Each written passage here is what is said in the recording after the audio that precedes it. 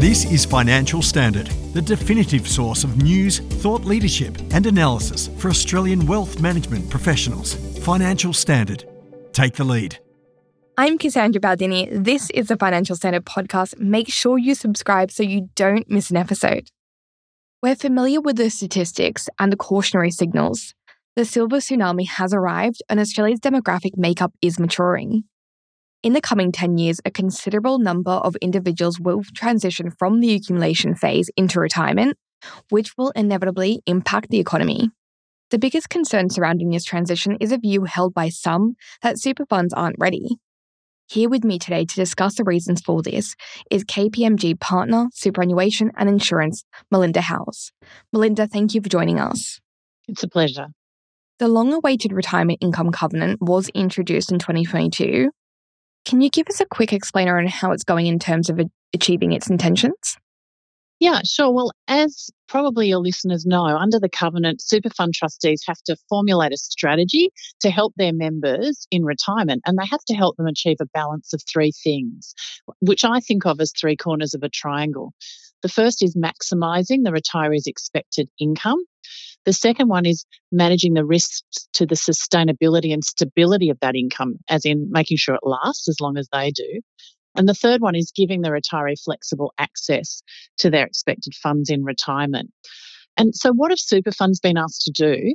Well, they all have had to document a strategy to identify their members' retirement needs, and they had to do that by the 1st of July 2022. Then at the moment, in the last financial year, through to 30 June 23, and each year after that, super funds have to assess how well their retirement income products are delivering outcomes to their members as part of their annual outcomes assessment.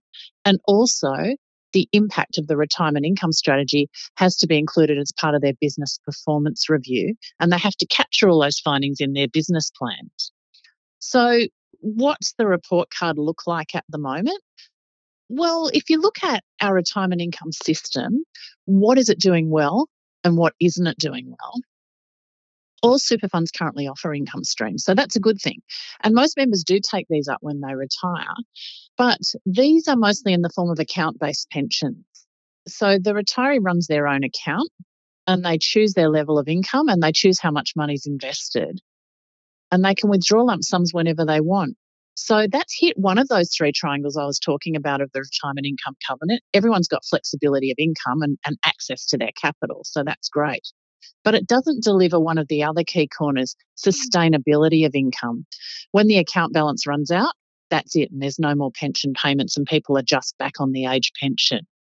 So really, retirees are taking on the risk of living too long, and we actuaries call that longevity risk. So that's the real area where I think our Australian retirement income system is letting retirees down. Well, the focus is currently all around the ageing population and how that's driving transformation within the super sector, and how the super sector is adapting in response. Both ASIC and APRA have expressed concerns around the inadequate response from funds. Do you think funds are waiting on government intervention, or is there uncertainty genuinely in the root of the fact that retirement is just not one size fits all? Yeah, I think it's actually a little bit of both. It is a complex place. And as you say, APRA and ASIC recently put that report out. And what they did was they looked at 15 different super fund trustees, and that represents more than 5 million Australians' superannuation. And how are those funds going implementing their retirement income strategies? Well, what they found was while trustees are improving their offerings and their assistance to members in retirement, there's a sort of a mixed bag in terms of that report card. So some hadn't done enough and there was a lack of urgency in embracing the retirement income covenant. So the bottom line is a lot of trustees have not yet introduced offerings or products to help people manage that longevity risk and insure against it. At the moment, all that risk is borne by the member. So what that means is many retirees, they're not sure how long they're going to live, so they hang on to their capital and they don't spend as much as they could. So it means they're actually living a lower standard of living in retirement than they can actually afford because they're hanging on to their capital, taking minimum payments out of their pension because they just want to have that, capital behind them in case they live longer than they're expecting. So it is a complex place, it's actually a mathematical optimization for the trustee to work out how much to have in the account-based pension and how much to have in sort of these new offerings, longevity insurance style of products. So APRA and ASIC had kind of three broad observations. They said super funds need more focus on understanding member needs. All of the super funds had gaps in the critical information they needed to really work out what their member needs are.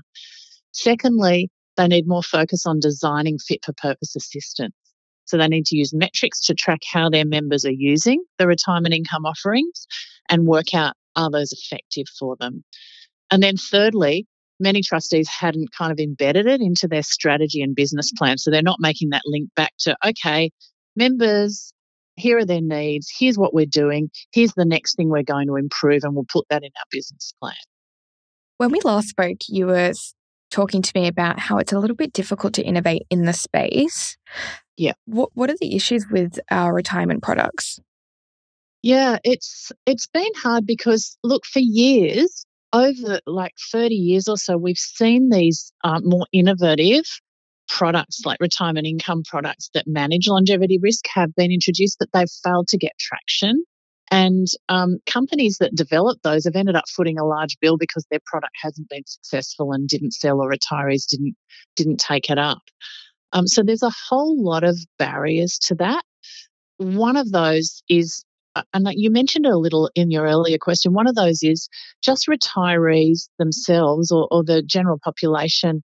There's a lack of awareness of these are quite complex products. So compared to other countries where we see that the only places where these sorts of products have traction and have take-up is where there's some sort of compulsion or incentive. We don't have that here. So there's a lack of incentive or compulsion. There's a lack of awareness. There's some behavioural factors, and there's a range of legislative barriers as well. There's a whole lot of behavioural issues that stop people thinking these products are a good deal.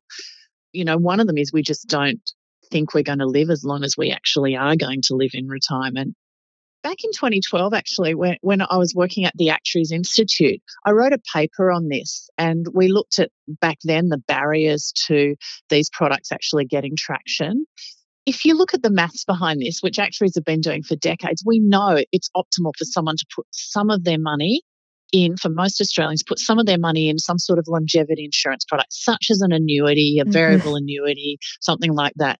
But because people don't realise that, the products look confusing. There's been a lack of supply in the past. That's getting helped now. But then you've got all these behavioural issues. The perception of cost. If you don't think you're going to live as long as you do, when you look at the cost of these sorts of products, they look really expensive.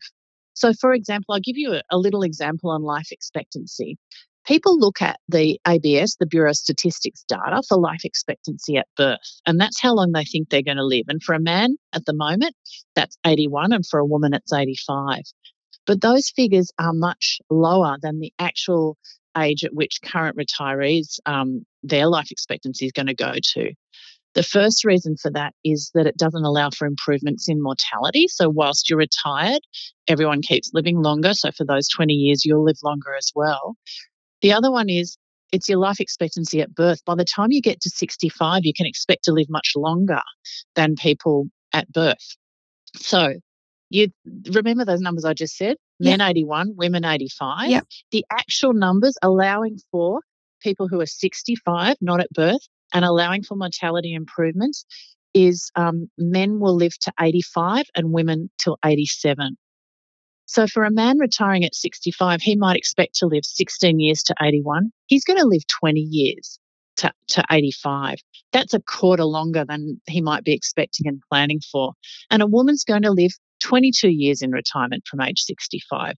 So then when you start looking at the cost of making sure your payments last for life, if you're going to live 20 or 22 years, maybe those products aren't as expensive as they look. Yeah, it's a really good point. Yeah. I mean, sort of like on that, annuities are quite unpopular with super fund members in Australia. And according to APRA data, it's something like 3% of retirement assets are held in annuities. Why do you think that is? I mean, like annuity providers are reporting this, they're selling a lot more than they used to, but most of these are being bought outside of super. Do you know why that is? Yeah, most of the ones that are being bought are term annuities, so they pay just for a period of time. There's a lower take-up of these lifetime ones that guarantee your income for life. And the first one I've just mentioned, people just don't think they're going to live as long, so the products look expensive. The second thing is another behavioural little quirk, a trick our brain plays on us. We overweight the importance of unlikely events. So at age 65, there's only a 2% chance of dying in the next year. But when we look at and weigh up the cost of an annuity, we kind of load our brains that there's a 6% chance of us dying in the next year. So we overweight the chance, hey, I might die in the next little while, and then, I've lost that capital. So it makes it look unattractive. The other thing is our brains also dislike negative outcomes, and that outweighs the pleasure we get from positive outcomes. So again, that also reduces the attractiveness of giving away some of your capital into a lifetime annuity, because we're worried about losing out if we die before our life expectancy. And there's other things like mental accounting and some of the mental models we use that also go against it. So around the world, there's been a lot of studies on why people don't buy annuities, and there's some of the reasons. And so the word annuities just sort of has a bad name. Low interest rates have also been a bit of a factor as well. The returns from them have been a little lower, and we're seeing interest rates a bit higher now. So it is starting to change, I think. I think I read KPMG believes that 2023 is a year of change, and we're likely to see an uptake of new products and innovation across the market. Can you tell me what are we expecting? Yeah, we did recently release this article called "The 7 Drivers of the 2023 Inflection Point for Retirement Incomes," and that's on our Super Insights webpage if your listeners wanted to have a look. And as I said, these products have been launched in the past. They haven't got traction. We think that this year, from now onwards, we'll start to see that change. And these strategies that are designed to give retirees confidence that they can have income for as long as they live, that's such an important factor. And it's actually the number one concern of most retirees, is to have their money last as long as they do. So the first driver of the 7 is there's a critical mass of people retiring now. So there's a massive need for this, and their number one desire when super funds survey them is stable income. Secondly, the traditional strategy in retirement now, as I mentioned, it's an account-based pension, and we've just come off the back of one of the longest bull runs. I think it's the longest bull run of investment markets in history, a 20-year bull run up to sort of the early 2020s, which meant that people could put their money in an account-based pension and get a really strong return, and that kind of gave them a buffer then to carry them through if they lived a little bit longer. But now markets are much more volatile, and returns from equities are lower and expected to be lower going forward. So those traditional strategies aren't as attractive anymore. The third thing is government and regulators are making retirement a high priority, as we've seen with the Covenant. The fourth one, it's a really interesting one. It's competition with super funds. Super funds now are all vying and fighting for the same members.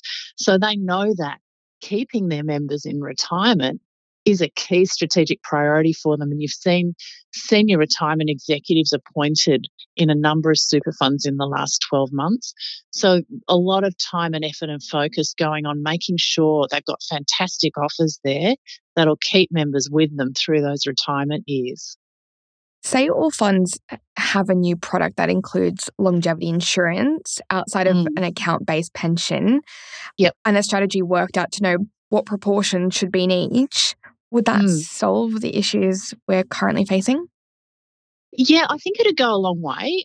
It is, as I said, a mathematical optimisation, and KPMG's done this work with a number of trustees. We've got an optimisation model that helps show them how much they should have in each. That goes some of the way, because at least then the offer's there.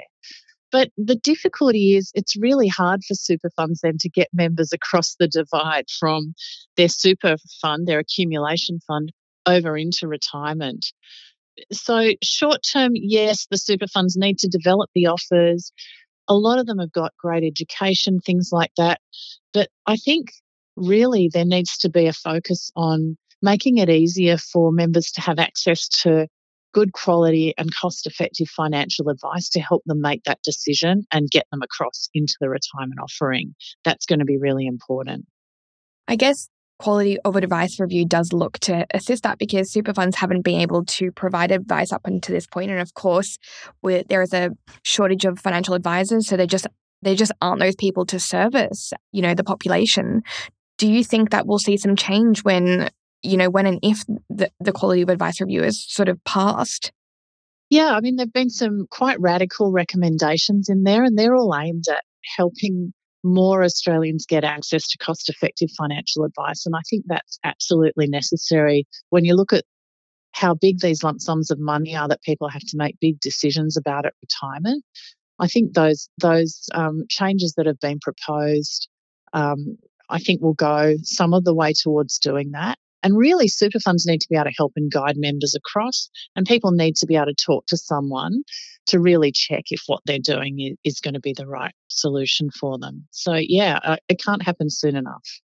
There's a lot of onus on super funds, but regulators in government, might also be responsible for limiting their ability to deliver the best outcomes to members. Just around, that piece where super funds haven't been able to provide advice, and there's obviously ASIC. ASIC has their own regulations about members moving from, that accumulation to the retirement phase.